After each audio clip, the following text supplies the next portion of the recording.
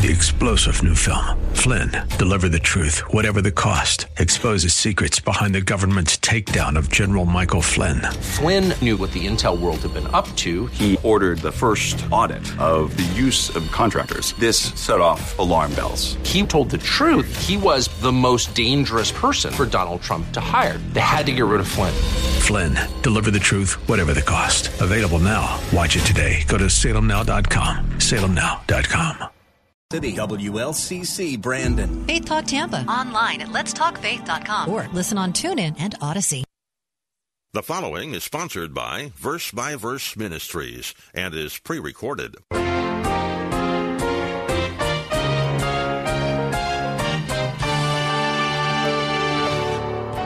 When you hear the word predestination, it often conjures up fear for some and a comfort for others. Depending upon your background, that word can really be very, very assuring, very comforting. It can also be very frightening to some. Predestination. Some people are nervous with this word predestination because right smack in the middle of the word is the word destiny. And that sounds so fatalistic, so threatening to our freedom that there's a destiny. Could we break out of this destiny? Or are we predestined to the point that anything that happens is destined and we have no freedom in the matter?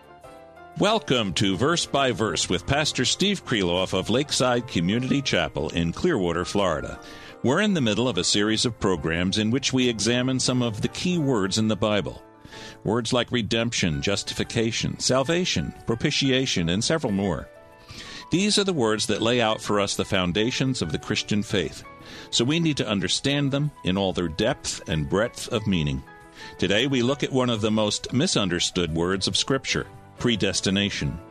Many of us believe that we know what the word means, or have at least a vague idea about it. But the Bible gives us a very specific meaning of predestination, which is somewhat at odds with what a majority of Christians think the word means. We'll be taking our texts principally from the 8th chapter of Romans and the 1st chapter of Ephesians. So if you have your Bible nearby, keep it handy as Pastor Steve tells us what the word predestination really means. Here's Pastor Steve. We want to look at another word, but a very special word, a word that tends to frighten people. Some Bible words do that. They tend to frighten people. The moment we hear some of these words, all kinds of thoughts flood our minds. And when you hear the word predestination, it oftentimes conjures up a fear for some and a comfort for others. Depending upon your background, that word can really be very, very assuring, very comforting. It can also be very frightening to some. Predestination. Some people are nervous with this word predestination because right smack in the middle of the word is the word destiny. Destiny.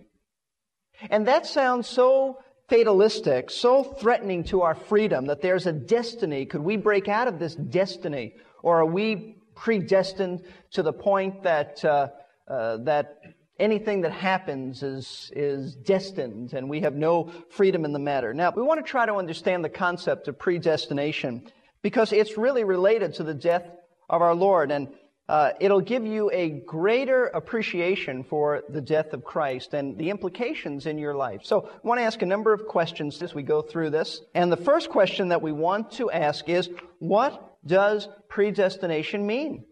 What does that word, what does that concept mean? What's the definition of it? Now, the Greek word that's translated predestination is not difficult to understand at all. It is the word prohorizo, which probably means nothing to you, but I'm going to break it down so that it will mean something to you. That word prohorizo is made up of two Greek words, just like we often combine words, so the Greek language combined words. And oftentimes you can find the meanings to these words by just breaking up the word. Not always, but oftentimes you can. It's made up of two words. Number one is pro, which means beforehand or before or in front. Pro. The other word is horizo, and the reason I say that it sounds very close to our word horizon. It's even spelled that way if you were to spell it out in its English equivalent. Horizo. And that word means to determine or to mark out or to set boundaries. Beforehand and to mark out. Prohorizo. So the meaning of predestination is to determine beforehand, to mark out beforehand. Determine or mark out beforehand. In other words, God plans our destination beforehand. That's the basic meaning. Just like it sounds, just like the English word sounds, predestinated or predetermined. God planned our destination beforehand. So it simply means that God has an eternal plan for His children. That's really all that the word means. I shouldn't say all. That's the basic meaning. God has a destiny for all of His children, and the question is, the more important question is, what is that destiny? We have been marked out, we have been predestined for what, though? Predestination, just that word itself, doesn't tell you what we've been marked out for. You have to turn to Romans chapter 8, verse 29, to find out what you have been destined for. For whom He foreknew, He also predestined, watch this, to be conformed to the image of His Son. What this is saying, and we won't read the rest right now, we'll look at it a little bit later, is that those who God chose or foreknew, which means to set His intimate love upon, it does not mean that He just knew ahead of time. It does not mean that. Those God chose or foreknew, He also predestined or predetermined that they would be conformed to the very image of Jesus Christ. The destination is the image of Christ. In other words, God's predetermined plan before the foundation of the world was to make you like the Lord Jesus Christ. That's a heavy thought. That's a very sobering thought. God plans and predetermined that those He chose and those who would come to Him would ultimately be precisely like His Son in terms of character and holiness, would be conformed to the image of Christ. Now that's what predestination means. And it really should relieve our fears, if you have any fears and nervousness about this doctrine. Let me explain for a few reasons why it should relieve your fears. Number one, we find from this verse, and you'll find from other verses, that predestination refers only to those who know Christ, only to the saved, not to the lost, not to the unsaved. The Bible does not teach that God predestines anyone to hell or to be lost. I know there are theologians who believe that, but I can find no place in Scripture that actually that is taught.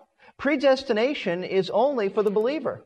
To say anything other than that goes beyond that. Let me just show you a passage of Scripture. Matthew chapter 25. Matthew chapter 25 is referring in context to when the Lord returns, the judgment of believers and unbelievers. The judgment, it's often called the judgment of the Gentile nations, based on whether during the tribulation these people within the nations had faith in the Lord and demonstrated that by treating Jewish people properly, or whether they did not have faith in the Lord and also demonstrated that by their lack of concern for Israel. Matthew chapter 25, verse 34. Then the king will say to those on his right, meaning his right hand, "Come, you who are blessed of my Father, inherit the kingdom," watch this, "prepared for you from the foundation of the world."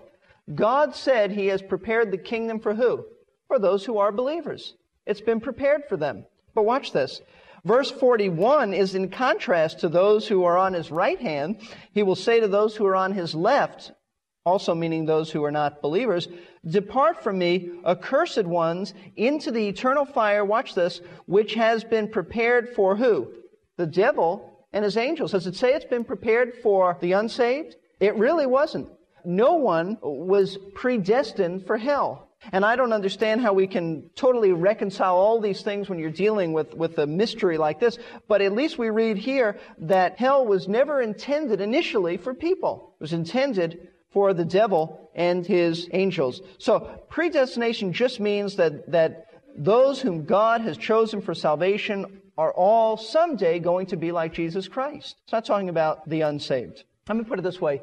Predestination is a word of assurance for believers. It is not a word of condemnation for unbelievers. It has absolutely nothing to do with unbelievers. It is a doctrine for us. Secondly, we also learn, in order to encourage us and relieve our fears, is that predestination is an act of God's love. Often it's not taught that way. Often it's taught in a very cold, kind of lifeless, clinical way. But it's not that at all. And the reason I say that is Ephesians. If you'll turn to Ephesians chapter 1, Paul says, just as He chose us in Him before the foundation of the world, that we should be holy and blameless before Him. And then it says, in love, He predestined us to adoption as sons through Jesus Christ to Himself. Notice, it's in love. It's in love. Someone said this, we must never think of predestination as some cold program that God worked out in the distant glories of eternity. You see, predestination comes from the love of God. It is a doctrine of love. It is a doctrine of your security. If God did not predestine believers to be ultimately like Jesus Christ, then we'd have a hard time making it, wouldn't we? It's all tied in with security. Predestination is the loving plan that comes from a loving Father. It's a wonderful truth. A comforting truth. So what is the meaning of predestination? It's to be marked out beforehand that God has predetermined that those He has chosen and those who come to Him, because those who come to Him are those He's chosen, will ultimately be like Jesus Christ. And what is the purpose of predestination? That's the second question we want to ask. What is the actual purpose? Let's look at Romans chapter 8 again. Let's read on verse 29 because we want to find out what is the real purpose. For whom He foreknew, He also predestined to become conformed, I say again, to the image of His Son. Why? And now He takes us a step further to tell us the ultimate purpose. Not just that He might conform us to the image of Christ. That's really, it's a twofold purpose. But the ultimate purpose is that He might be the firstborn among many brethren. First of all, we find that God's predetermined plan before you were born, before the foundation of the world, was to make you like the Lord Jesus Christ. Speaks of security. How can we lose our salvation if the very predetermined plan for our lives is to make us like Christ? And the question is, but can God's plan fail? Absolutely no. No, it cannot fail. Philippians 1:6, that Paul said, I'm confident of this very thing, that He who began a good work in you will what? Perfect it. Accomplish it. Complete it until the day of Christ Jesus. You will ultimately be like Jesus Christ. Notice verse 28. This is great. We know that God causes all things to work together for good to those who love God, to those who are called according to His purpose. How do we know that God causes all things to work together for good? What good could possibly happen when there's tragedy in the family? What He is saying here is that not all things are good. But everything that happens to a Christian happens for the purpose of making him more like Jesus Christ. Everything that happens in your life, the positive things and the negative things, are all designed by a sovereign God to conform you right now to the image of Christ, at least move us in that direction. The term conform means inward likeness, not outward. Not outward. You won't look like Jesus outwardly. It'll be inward. Someday we're going to be just like Christ in terms of character, in terms of holiness. It's our destiny to be conformed to the image of His Son. 1 John chapter 3 says that everyone who has this hope in Him and His return purifies himself. It's an ongoing purification until the day that we are totally pure and you struggle no more with sin. Why would God do this for us, though? Why would He take you and I, broken pieces of clay, one born in the image of Adam, fallen mankind, to conform us to the image of Christ in glory? If we had been following through the book of Romans, that's what we would have seen. Paul tells us in chapter 1 that we are rebellious, we are haters, we have gone our own way, we're not interested in glorifying God. Then he tells us that God in His mercy sent the Lord Jesus Christ to die for our sins. Then he tells us how secure we are in Christ. And now He has brought us to a point where not only are we secure, but someday we who groan now, he tells us, that groaning will cease and will be just like Jesus Christ, conformed to His image. Why would God do that for a bunch of rebels from Adam's race? The ultimate purpose for your salvation and mine is not to make us happy, not even to forgive our sins. Thank God that's a part of it, to forgive our sins.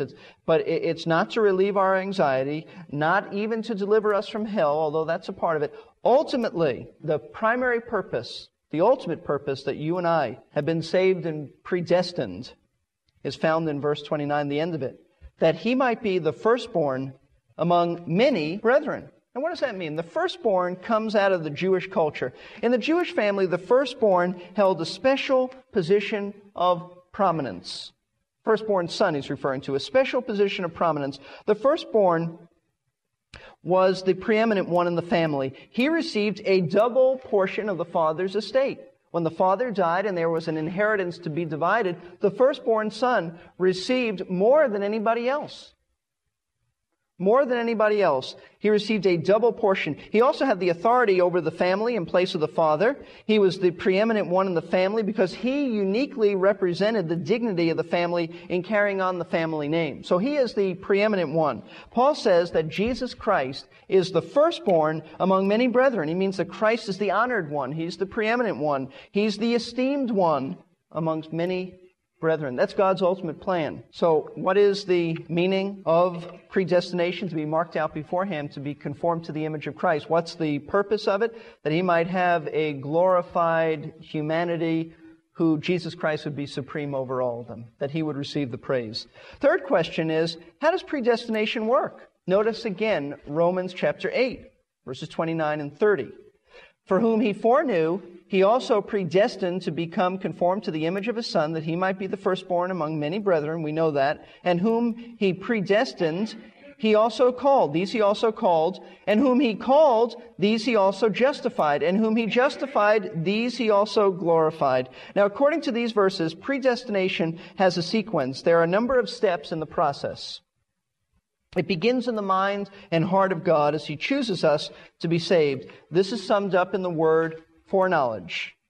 Foreknowledge, as I said beforehand, does not mean just to know beforehand. Because, in fact, we won't take the time to look this up, but Acts chapter 2, verse 23 says that the death of Christ was based on God's foreknowledge. Do you think that the Father just looked down one day and said, "Oh, my Son's going to the cross"? Or God just is saying, "I knew ahead of time that this would happen, and I'm going to react accordingly"? No. To believe that actually is heresy.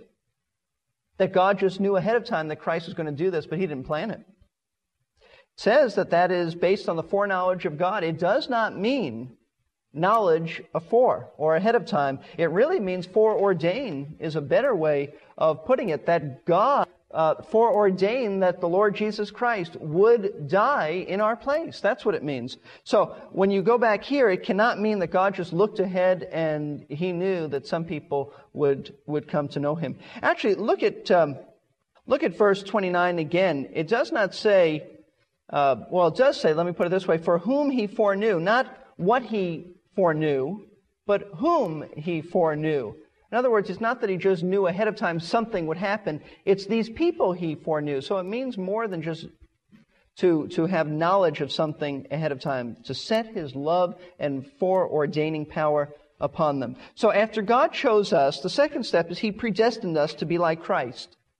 Now this took place long before we were born, and took place in eternity past. But nothing took place in our lives until the next step. Notice, whom He predestined, these He also called. He called. That's where you and I came into the picture. In time and in history, God broke in on our rebellion. He called us. The concept here is not just, hey, come to salvation. It is a calling that can't be resisted. It is that effectual call of when you responded to the gospel. Now, I can't reconcile in my own mind, and I don't know anybody who can, that man has a responsibility and he has to make a decision, and yet God so works in his life that He doesn't violate his choices, and He doesn't violate his will in that sense, and He doesn't violate human responsibility, and yet God sovereignly calls us to the point that we could not resist. And so He calls us. This is the moving of God's Spirit in your life. It results in trusting Christ. It's where we fit in with witnessing. It doesn't mean that God calls us apart from the human instruments of witnessing. But after choosing, predestining, and calling, then the Scripture says He justifies us. These He also justified. He justifies us. What does that mean? And we've gone over this. To declare righteous. We who put our trust in Christ, God says you're declared righteous. You are righteous. Not just forgiven, you are declared righteous. Not just innocent, you are declared righteous. Now, this is where we are right now if you know Christ. You're declared righteous before a holy God. But the final step, notice in verse 30, is, and whom He justified, these He also glorified. Glorified. Have you ever wondered why this is in the past tense? You and I are not glorified. If you think you and I are glorified, we've got big problems. Glorification. Glorification means to be like Jesus Christ, to be in glory, to be in heaven, and to be like Him. Glorification is in the past tense because it is so certain that God speaks of it as if it already happened. Your security, this whole chapter 8 is about security. You are as good as glorified because God said it. See, predestination never fails. His plan never fails. And it must happen because you were predestined for this. So what is the meaning of predestination? To be marked out beforehand. What is its purpose? To be conformed to the image of Christ so that ultimately there would be a host of redeemed humanity to give Jesus Christ the praise as the supreme one amongst us. How does it work? The whole process of verse 30 and 29. And what does predestination teach us? How does it apply to us? Well, let me just give you some points of application. Number one, it means that your salvation is not some minor incident in God's vast eternal plan, that somehow you came along and you're just a little nothing in it. I know we feel like that at times. And in a sense, that's true. We are little nothings. But in another sense, we're part of God's eternal plan. You're not a minor incident. You're not just a speck, like a star in the sky. We're part of God's eternal plan. Your salvation didn't just happen. It was planned by God, along with everyone else's. You know, that great song, I was in His mind the day He died for me. It's true. You were in His mind long before Jesus died for you, though. You're part of God's vast eternal plan. That gives quite a significance to your salvation, quite a significance to you. Secondly, nothing can take your salvation away. Verse 31 of Romans 8 says this, after he's just gone on record as saying these things, he says, what then shall we say to these things? To what things? To all the things that we just spoke about. Justification and foreknowledge and choosing and predestination and glorification. What shall we say to these things? If God is for us, who is against us? Nothing can take away your salvation. God is bigger than your trials. His plan will not fail. You will struggle along. You will wake up some days and wonder how a believer could ever think the way you think. You will wonder about certain things, but you'll wonder why you have to go through certain trials, but nothing can take away that salvation. That is so secure. In fact, God is going to use your trials to fit His plan, Romans 8:28. Thirdly, God is big. God is sovereign, and He'll work out His plan. It's not ours to be concerned over. There's a lot of people get concerned about predestination, election. It's not ours to be concerned over. He's a big God. He can take care of it. We're called to cooperate with Him. Say, how could we cooperate in this vast eternal plan? Would you turn, please, to 2 Thessalonians chapter 2. Now, you can't choose anybody. You're not a part of that. But you are a part of the process of God calling people. 2 Thessalonians chapter 2, verses 13 and 14. But we should always give thanks to God for you, brethren beloved by the Lord, because God has chosen you from the beginning for salvation through sanctification by the Spirit and faith in the truth. And it was for this He called you, how? Through our gospel, that you may gain the glory of our Lord Jesus Christ. But how did that gospel come to them? Paul shared it. Paul witnessed. Paul is saying, you've been chosen, and God has been separating you by the Spirit, and now you have faith in the truth. But yeah, how did this all happen? He called you through our gospel, the gospel that we proclaim to you. We cooperate in this predestination process and plan of God by witnessing, by sharing the gospel of Christ. A critical person once approached Charles Spurgeon and said, Mr. Spurgeon, you are preaching the gospel to people who have not been predestined to be saved. Actually, he used the word predestined improperly, but that's the way it came to him. Spurgeon replied calmly, you're probably right. Please just paint a yellow cross on the back of everyone who is predestined to be saved, and I shall preach only to them. You see the ridiculousness of that? No, we don't know who's chosen. We don't know who's predestined. You just witness and obey the Lord. In fact, I think it was Spurgeon who said this, Lord, save all the elect and then elect some more. That's a good attitude. And so predestination is a marvelous doctrine. It's a doctrine of great assurance, and it ought to evoke praise from you for a God who would do that. Why? It's all of grace. So that's what the mysterious word predestination means. It is God's preordained plan that those who put their trust in Jesus Christ will become like Him, and so are fitted to spend eternity with Him. He does this not because we are worthy, but out of His infinite love and grace. The radio program, Verse by Verse, is made up of lessons extracted from messages given by Pastor Steve Kreloff at Lakeside Community Chapel in Clearwater, Florida. Learn more about us and listen again to any of the lessons at our website, versebyverseradio.org.